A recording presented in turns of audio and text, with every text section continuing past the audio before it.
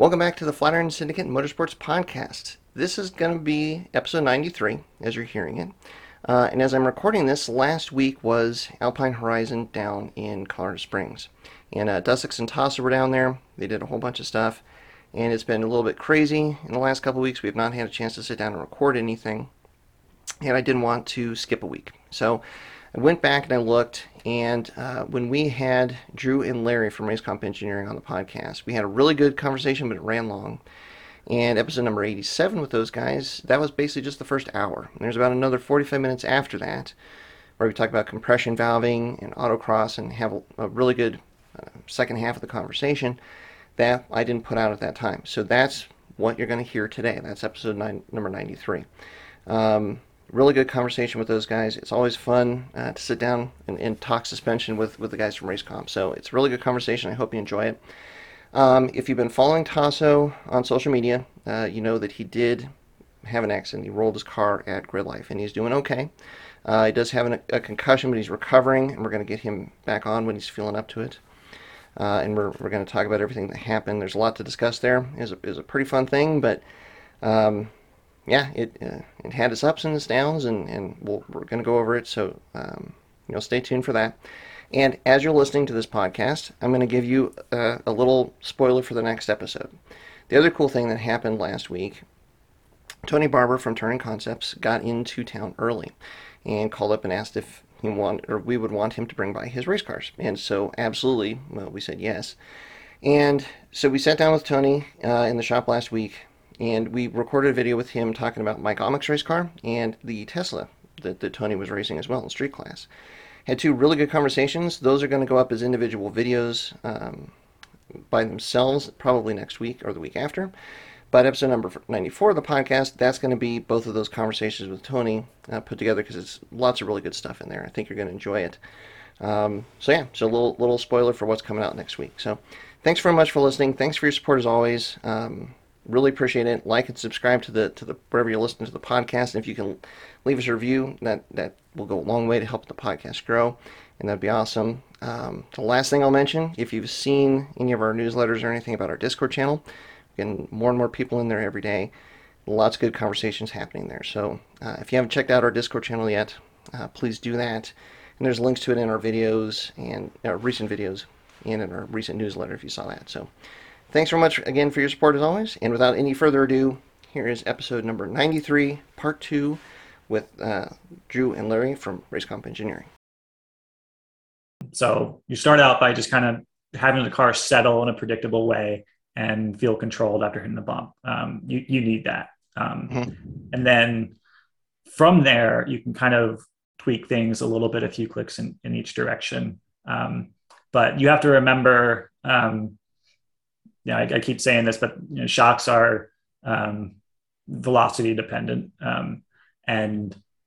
So if you're trying to tune out mid-corner understeer, where the car's kind of settled, you might not want to look at your damper settings first. But on the other hand, if the car is pretty good mid-corner, but kind of loose on entry or exit or something like that, then you might start looking at your damper settings. And again, it depends, if it's a rebound only shock, on entry, you might want to look at your rear settings a little bit more.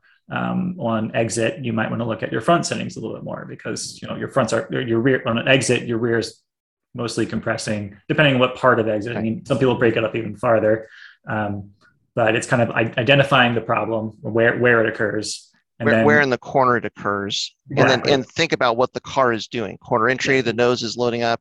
Apex, it should be pretty neutral. Corner exit, it's probably going to be loaded to the rear. Right. So think about the condition that the car is in at the point in the corner where it's not doing what you want to do.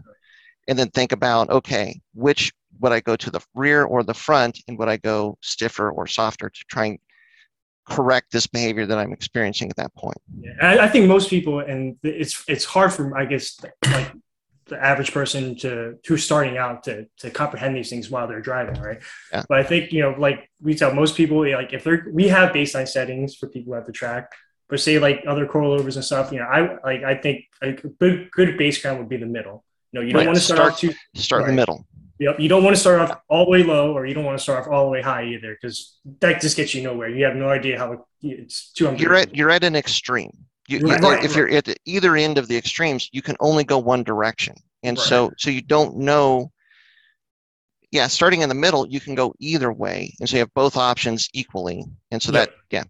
middle is a And, good. and some people might experience, understeer and stuff like that, oversteer. But then other things come into play. Obviously, tire pressures, alignment, Yeah. and once you get all that Yeah. sorted, then you can really start looking at, okay, do I need to tighten up my rear sway bar? Do I need to loosen up, tighten up my front, or do I finally mess with the damper settings? Yeah, and I think that's really important for if you feel like you need to make a big change.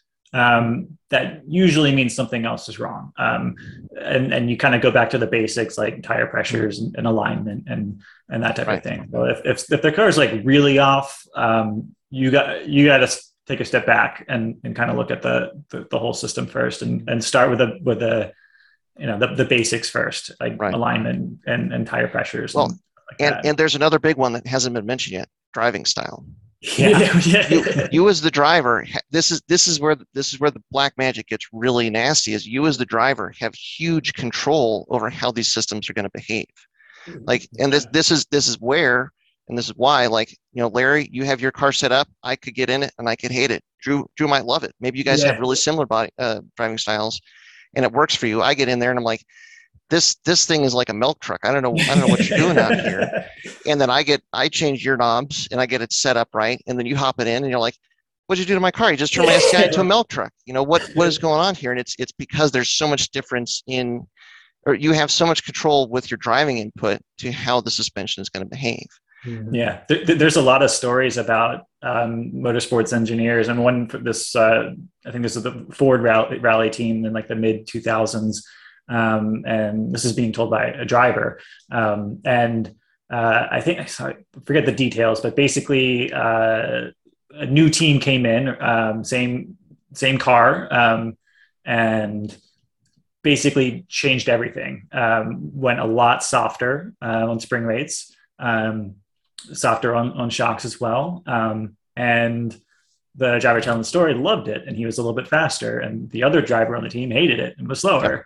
And there's these like baseline guidelines and stuff like that, and you can run simulations and optimize things in a certain way, and I think you should. I think that's really important, but then the driver needs to be comfortable and confident, and this is comfort. Like comfort and confidence is such a big part as a driver for getting the car to perform.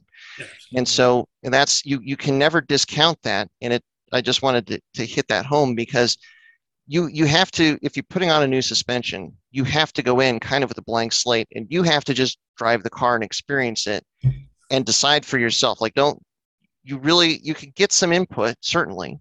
And if you're working with a good suspension manufacturer, something like RC, you guys have done a lot of testing, and you can probably talk to a guy, like one of the things that's always telling is, with somebody with an STI is, all right, I need suspension. I need to change the suspension because my car doesn't work. And you start talking about, okay, well, where doesn't it work? Is the turn in the issue? Are you having issues at exit? Is it everywhere? And that lets you kind of hone in on the driving style of the person. And then you can kind of get a sense for like, okay, you need to try this starting setup versus this starting setup, because it's going to, that should get you in the ballpark of more close to what you want the car to do within reason. Absolutely. There's no miracles here, but one other thing, it's kind of minute, but what I've seen is that a lot of mainly STI drivers like, I want to get their car rotate more in the rear. Yeah. And I tell them, you can do that in the stock car. You turn the traction off, and the car really does rotate well once you have all the aids off. It really does perform. That you can feel the rear kick out, and you can really, when you feel it, you can kick out, get back on the gas, and let it settle and ride it out.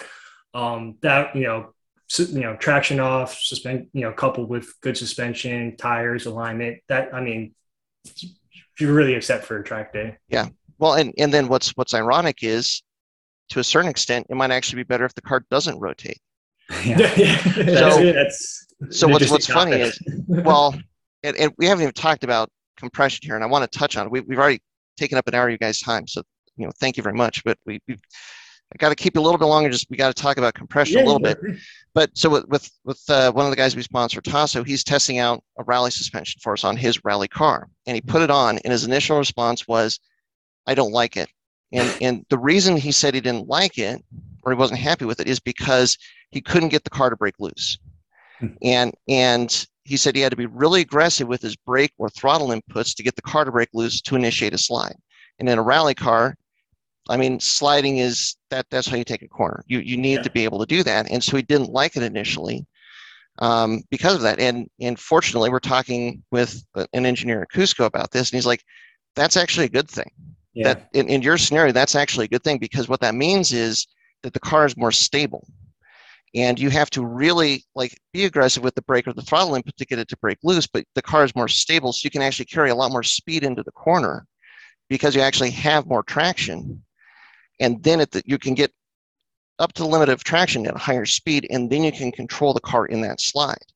And so he made a couple adjustments, went out there and matched his personal best at the first race that he ran with it. That's awesome. So it's one of these things where even if you think it's bad initially, you almost kind of have to go for a whole day. Drive, don't touch any of the knobs, just drive the car for a whole day. Yeah. Pay attention to rewire the brain, right? Yeah. Pay attention to what you're doing with the car. Drive. If it's not working the way that you expect, try a different approach. Try a different brake or throttle input on corner entry or corner exit to see if all of a sudden now it's behaving differently because it's doing something maybe better that now you can take advantage of that you couldn't before. That's a super interesting topic to me, which I'm not great at, but the driver engineer conversation is just fascinating to me, and trying to interpret what the driver's feeling and making changes that make them comfortable, but also make the car faster, and kind of finding that balance. And we're talking about people sometimes expect a lot of rebound damping and sometimes too much rebound damping because it kind of feels like what they think it should feel like. But in reality, softer is oftentimes faster, but it sometimes does take a little bit of brain rewiring to be comfortable in that. Because it sometimes feels it moves around a little bit more than people expect. So yeah, it's a balance. And this is the black magic. There's so many things at play here, and you can't discount that because there's no one silver bullet. Just playing around with the suspension dampening. I mean, it could be an issue with your sway bars. It could be an issue with your bushings. It could be an issue with your alignment settings. It could be an issue with all of them, plus how you're using the car. And so that's where you've got to narrow down the variables and make small changes and get a sense of I think one of the key first points is to get to the point where you can make a change and feel the change and know, okay, I'm going in the right direction or the wrong direction. Yeah, make one change at a time. And take notes. Yes, and take notes all the time. I keep saying I need to get a logbook of the setup and just the changes that are made and the conditions of the car, because so many times when you go to an event, it's just you're in the churn of it and you're just it's not doing this, so let's change out the front brake pads, and I'm going to click some of the rear dampeners, and is it better now? It's better. Okay, just drive it, and then you get to the end of the event, and you're like, I cannot remember what I did. I know I did something. Did I do the rear or front click shit? Yeah, I don't know. You got to go back and you got to figure it out. And jot down, even if it's not that important, just a good practice, jot down the temperature, jot down how you were feeling that day. I had way too much caffeine and that might have been impacting what I was feeling, and or I was up all night and I felt like crap. And so then the car felt like crap, and maybe it was me. And, take all sorts of notes you don't think you need. Because they can be important. Paint that picture so you can get yourself back in that mindset of where you were at in the car and what the car was doing. And hopefully you can kind of suss out where you want to look at what might have been causing that issue. Just really quick, back to making the click adjustments. Would you say that initially, you're starting in the middle, if you're going to make an adjustment, would you want to go say 4 or 5 clicks in one direction, make a bigger change so you can feel okay, is this the right direction or the wrong direction? And then just try and narrow in on what the optimal setting would be for you? I'd say it depends on the shock. If you have one of those shocks that has like 32 clicks, then you should probably make like 4 or 5. If you have a shock that has 20, make 3 clicks at a time. Because those clicks are going to have more of an effect. Yeah, in theory, yeah. It also depends on the shock. Like I was talking about that one very popular brand that had that massive range of adjustment. I don't know how many clicks it has, but the range is so big that the clicks do make a big change. But then they also make, for that specific shock, since it's mostly low speed bleed adjustment, the clicks aren't quite even. So on the stiffer end, each click makes a massive difference. And on the softer end, each click doesn't make that big of a difference. And that's true of a lot of shocks. But when there's that super wide range of adjustment, it's going to be much more noticeable. And then, there's some shocks out there that have like 6 clicks or 8 clicks.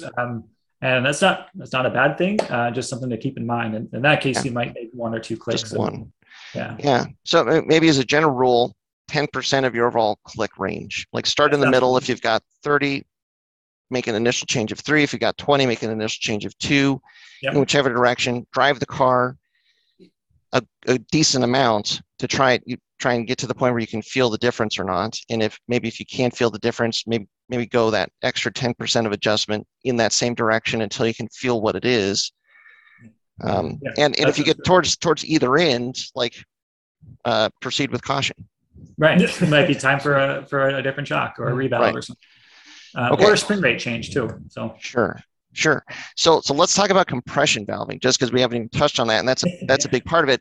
And just maybe to say what it is, and that again, like with a higher quality coilover, the advantage in working with a company that has done a lot more R&D is they have spent a lot of time figuring out what this compression dampening should be, or the range that it should be.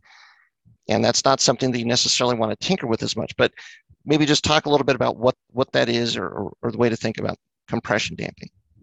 Yeah, so I guess there's something we've noticed over the years is there's like a couple of different schools of thought on compression damping, especially in like the 2000s, I guess, when like the Subaru suspension aftermarket, at least the US Subaru suspension aftermarket was kind of getting going.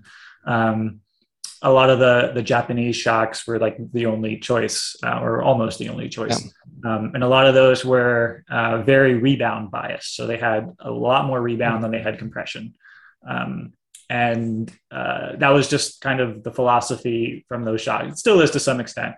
Things have changed a bit, but and then kind of the Germans, the Germans came and it was a little bit different. They still weren't quite like compression biased, but they had more compression than the Japanese shocks. And then also the Dutch came. The idea there is kind of, well, with some gas pressure, you get what some people call like platform. And that kind of helps keep the car kind of flat in transitions and entry and exit and stuff, and as opposed to that initial like take a set type of thing, where the car kind of rolls and sets. This can kind of delay that and kind of give a more not gentle, but more slow that down, and give you a car that kind of feels kind of like it's got the word platform comes up. It's kind of has a kind of more set status, I guess. It feels like the car is like level more initially, because you're using more.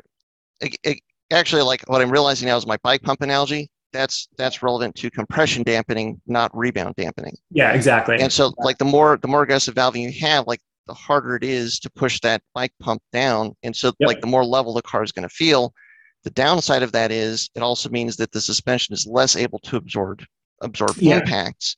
And so then the question there, and this is this is where I think it gets complicated, and why, like when I got my new set of suspension, I got one ways because like I don't want to go down the road of a three-way adjustable coilover yet, because there's a lot of fine adjustment there, and you can get yourself into the weeds really fast, because you have a spring that is absorbing that impact. How much of that absorption do you want to be done by the spring versus the damper? Do you want the damper to just ride along as the spring compresses, which is kind of like what you're talking about with the Japanese dampers, where so the spring is doing all of the energy absorption, or the majority of it, and then you're getting the characteristics by adjusting the rebound of that spring? Right. Or do you now want to intervene in how that spring is compressed with the valving? Yeah. So just like there's rules of thumb for everything. There's one for how much compression damping you want. I mean, there's like textbook examples of like how much rebound damping, maybe 70% critically damped, and then compression damping, maybe 50 or 60% critically damped. And of course that varies by who's doing it and application, all that stuff. So, there's kind of rules of thumbs and guidelines and stuff like that, but the different kind of tuning philosophies are part of that. The Japanese dampers, coilovers would have stiffer springs too, in addition to the softer compression, to kind of have that support. Whereas the European shocks would maybe have slightly softer springs and more compression damping to get support that way. And then maybe a little bit more roll, or maybe they're running stiffer sway bars, or, and of course, examples of this all over the place where, that go against that. There's Bilsteins out there for like the BRZ or the Toyota GT86 series in Europe, where they had like 14K springs or something like that. So, always exceptions, but yeah. And so this is where, if you run a lot of compression damping, it's, in my opinion, much more important to have digressive damping on the compression side. So you can kind of soften those larger impacts. Right. Whereas with rebound, you're not dealing with that initial impact. It's the extension after the impact. So you can absolutely get away with a good linear curve on the rebound side. Still nice to have some digression too. So, and would you say, just kind of to the point that you just made, Drew, that a when you have a three-way adjustable coilover, so you have fast compression, slow compression, and then rebound. Right. Yep. The two-way adjustment on the compression side is basically giving you a control over how digressive the valving is, because you're controlling the slow compression and the fast compression separately, which is effectively what a digressive compression valving is doing. Yeah. So I talked a little bit about how with a single adjustable, it helps to know if it's adjusting bleed or low speed or preload, I guess, which affect like kind of the whole range. But with a three-way where you have separate adjustments for low and high speed compression, your low speed is that bleed. So you can actually like make it really soft, and it'll be a little bit progressive at first. And then your high speed will be kind of everything after that, after the knee. But there will still be a knee, and it will, depending on the shock, if it's, it can still digress after that progressive beginning. But it's really important to remember that those two knobs will interact with each other. If you have very, very soft low speed, your range of high speed will be smaller. Right. Like you need that base first to even get to the top, right? Yeah. So without any base there, anything up high is going to be not useless, but not up to its potential. Right. The range is less. Yeah. And if you crank up the low speed damping, your high speed knob is going to have a big effect on what happens after that. So it's important to like say, okay, 16 clicks of high speed works. Let's see what low speed does now. You're going to have to come back. Once you set that, you got to come back and look at things. So 16 clicks. Always adjust both of them. Like once you make a big change on one or a change on one, you've got to reevaluate the other. Yes. Yeah. Yeah. So you can kind of control a little bit how the digressiveness of the compression side works, and whether it's kind of like a more gentle progressive start, or a sharp edged plateau, Right. or not. So yeah. And again here that we're talking about compression, but you've got to factor in the spring too. Yeah. And I think where maybe this is an overgeneralization, but I think where people get into trouble is they think, okay, like if you have a coilover that has maybe two-way adjustments, so you have rebound and compression, maybe it's just general compression, maybe it's only, but if it's just one way on compression, is it usually a mix of high speed and low speed, or is it usually one or the other? It depends. Frequently, it's low speed. Okay. Only, and the high speed will be kind of set, but it can be done both ways. Sure, but you're working with the spring too. Yeah. And so like, okay, well, I'm going to have a really soft spring rate. I'm just going to have really aggressive valving for the compression, and that's where all my stiffness is going to be in.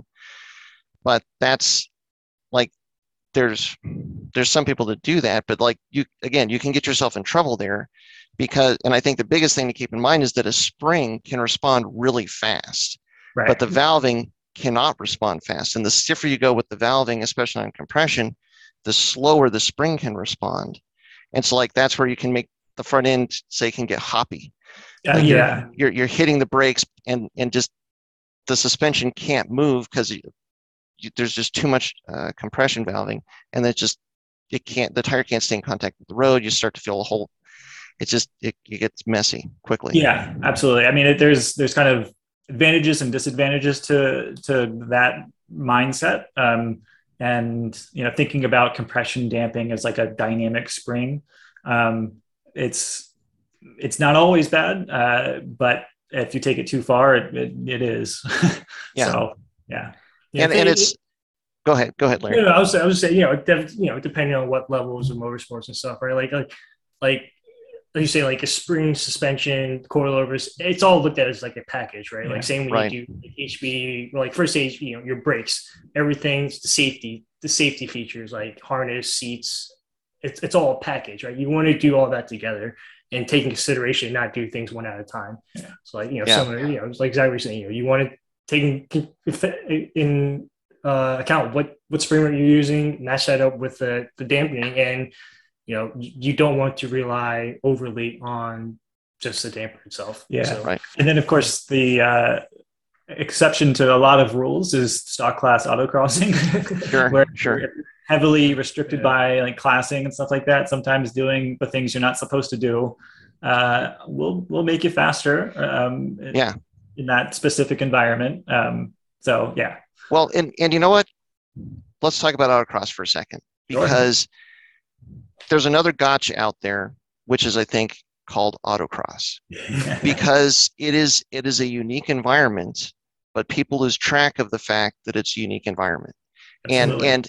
And like exactly to what your point is, Drew, there's a really strict rule set, because you have a big wide variety of cars that are trying to compete. They've got a lot of different classes. There's a lot of things you can do, a lot of things you can't do. There's a lot of the lower level classes have a lot of really strict rule sets that don't let you touch anything. And so then people are like, well, I can't put in a coilover suspension. I can't even put in a strut that has adjustable valving. What are some of the other options that I have that I can do within the rules to get me close to this behavior that I want? Yeah. And so then that's where they go outside the box and do these things. Like say you take the strut off and you revalve it to be very aggressive compression valving because it has to be a stock spring. Well, okay, well now I'm going to use my compression damping to sure up or to stiffen up that effective spring rate. Yeah. And it works in the autocross environment because for one, it's low speed. Right. And it's very tight. And for two, really, I think, would you agree that there's a lot of advantages in having a car that's unstable? Because it needs to rotate. It's so tight and low speed, you've got to get the car to move to get around the corners fast. But you start breaking the rules and you're building a car for that environment, then you go out to say something like a really high speed track like Circuit of the Americas. If you've got a car that's like on the fringes of some of these like guidelines of what you should do, and it's basically unstable so that you can get around this autocross fast. And now you're going at high speed around long sweeping corners. The last thing that you want is a car that's unstable. Yeah, absolutely. And I mean, there's a big focus on transitions too. And I mean, some autocross courses are just like transition after transition, slaloms, right. And they're big transitions. It's like a big sliding corner into another big sliding corner. I mean, you're trying to do Scandinavian flicks and stuff like that. Yeah. And so, I mean, there's not many tracks where you're just like slaloming for 5 seconds. So you might do things that you wouldn't otherwise do because, you don't have to worry about the compromise that setting up a car for that makes. And that's okay. I mean, it's actually really fun. But it's a different, an ideal setup for autocross is not necessarily an ideal setup for the track. And there's also different driving styles there too. So individual driving styles. Yeah, and that's not to discount autocross. And to a certain extent, what can be the appeal of autocross? One is just it's a level of competition that is somewhat easy to get into, and you're competing. But two, it's having to think outside the box in this strict rule set. It's like a strict rule set actually breeds creativity to a certain extent. And like just the type of car control that you develop and that you use in autocross, I mean, that's a fun set of driving skill to use and to develop. But it's just you have to have a clear picture of what's going on, the decisions that you're making, and where those skills are applicable and where those skills are less applicable. Yeah, right. And it's something we have to think about when we're developing a suspension is, we our coilovers especially are there's some tuning and damper adjustments that you can make, but we kind of have to build a coilover that a variety of different people will be comfortable in. New drivers, people who will be their first time on track, or their fifth time on track, or they've been tracking for 10 years and they're actually really, really good drivers.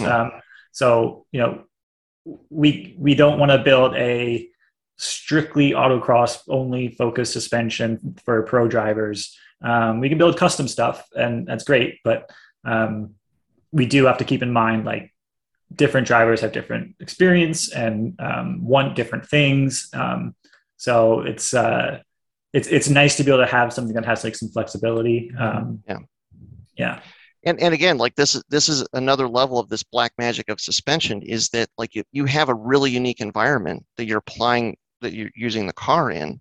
You're probably going to need a more unique setup of the car. And like again, like the rally suspension that we're working on. I mean, it's like it's great in rally. It would probably be okay in rallycross. But again, like all of a sudden it's not as easy to get the car to rotate, which is good for high speed hill climbs, but maybe that's exactly what we're talking about. Now, this is not going to be as good for autocross because the car is more stable, which has benefits in hill climbs, but it's too stable for a rallycross scenario because it's, the low speed sufferer just wants to easily kick it out. That's going to be a little bit different, a little bit more challenging. Yeah, absolutely. Very cool. Well, we're coming up almost on an hour and a half, so I don't want to keep you guys for too much longer because we've all got work to do at this point. But are there any other key things that we should at least mention or touch on in this topic range just before we kind of wind it all down? I guess I just say that, like, dampers, we talk about them being like magic and complicated.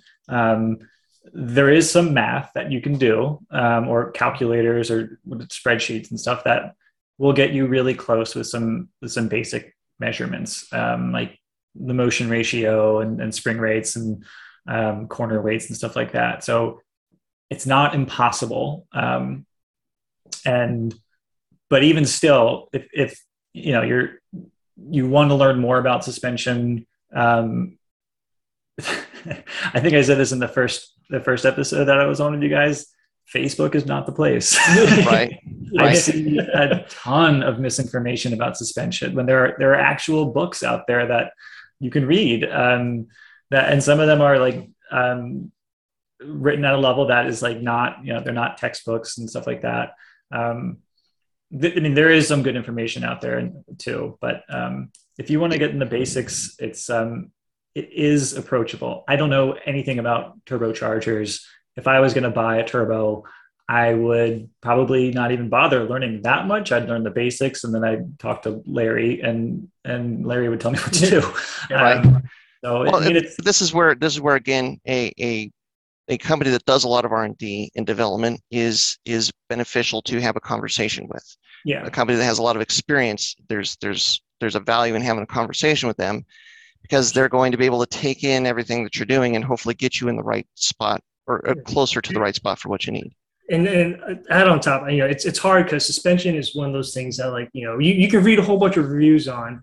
Yeah. But at the end of the day, everybody's different. Like you're saying, your driving style, you might like something that I might not like.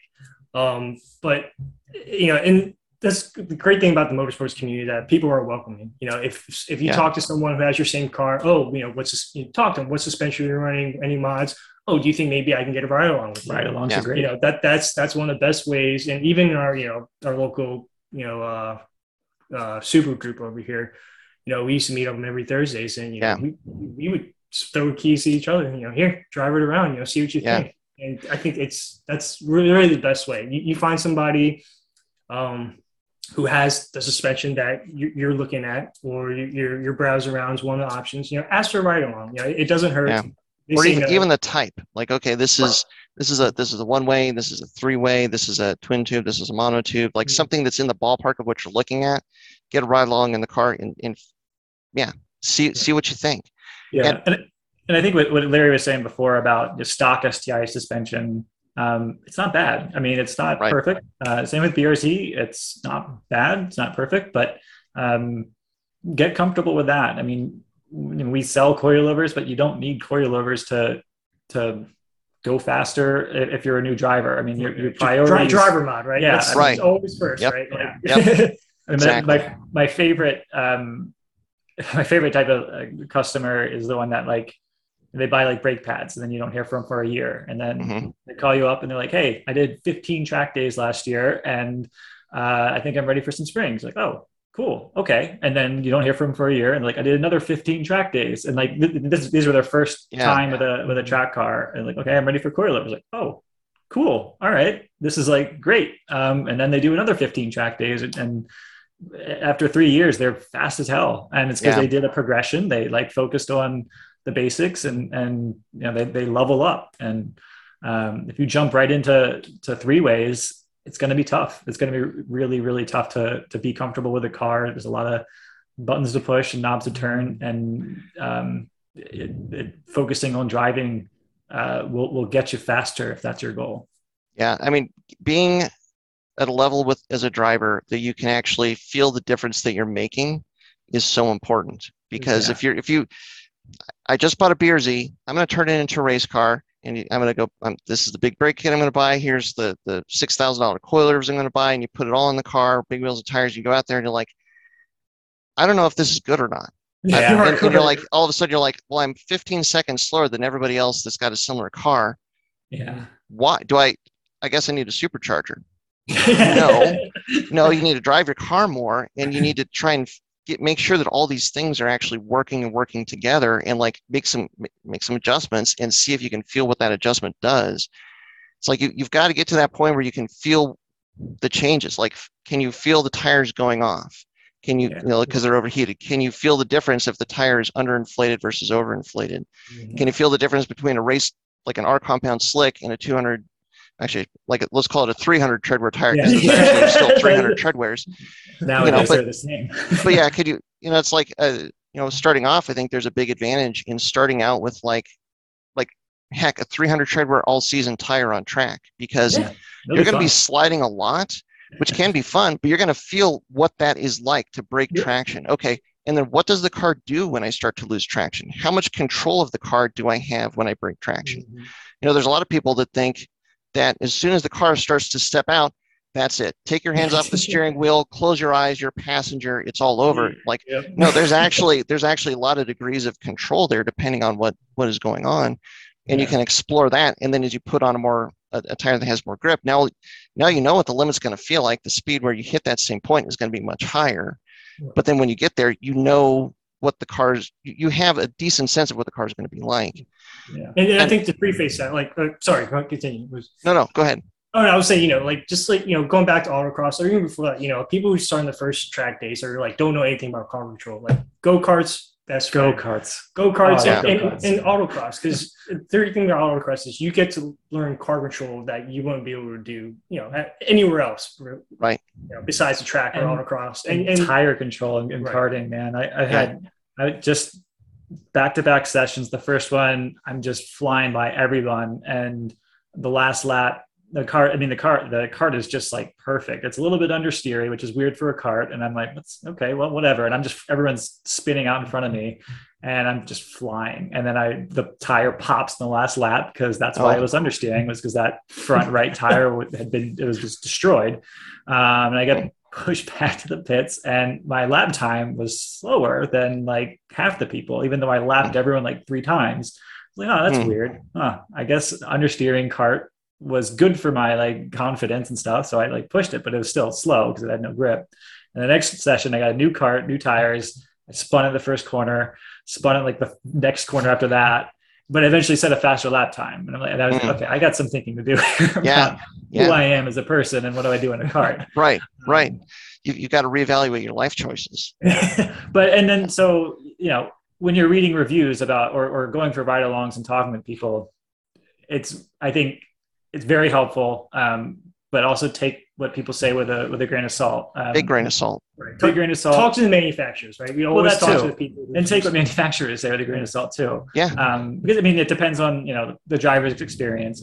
What have they ridden on a lot of coilovers, or like this is their first coilover and they love it, but they don't really do anything with it. Right. And then you see, they put it up for sale 6 months later because actually they hated it. Right. So, listen to people, but also listen to what they're actually saying and not saying. A clear mind, like go into everything with basically really putting a high priority on what your experience is. Yeah. Is really important with suspension, and take notes. Notes. Take notes, especially when you're trying to figure something out. The more notes, the more details that you have it paints that picture. It gets you back into that mindset at that point, because it's like, okay, I'm trying to whittle down the suspension. And I was like, everything was going well. And then all of a sudden, like, it just like the suspension got terrible. Yeah. What happened? Well, I did get that new set of tires. Yeah. Oh, well, okay. Well, maybe like your old set of tires was like totally toast, and you're trying to set up your suspension for this like 10-year-old set of R compounds that your buddy gave to you. And now you get a new set of like these 200 treadwear tires, and now you've got way more grip. And now all of a sudden, all the work that you've done to that point, it's different. Well, it's totally different. That's why the car feels bad. It's like the more details that you have as far as everything that's going on with the car and the changes that you've made, you can whittle it down. You can be scientific. We've talked about a lot of black magic, but there really is a lot of benefits to a scientific approach to this thing, and quantifying the changes, keeping the changes minimal, seeing what each small change makes, and then just try and make a lot of small changes to build into a big change versus a big change, like one big sweeping change to try and get the car where you want it to be. Yeah. One thing I like about the Savage Geese YouTube channel, in some of their reviews, they talk about ride quality, and they make a note about how, this is why I mentioned it before, and I was talking about notes.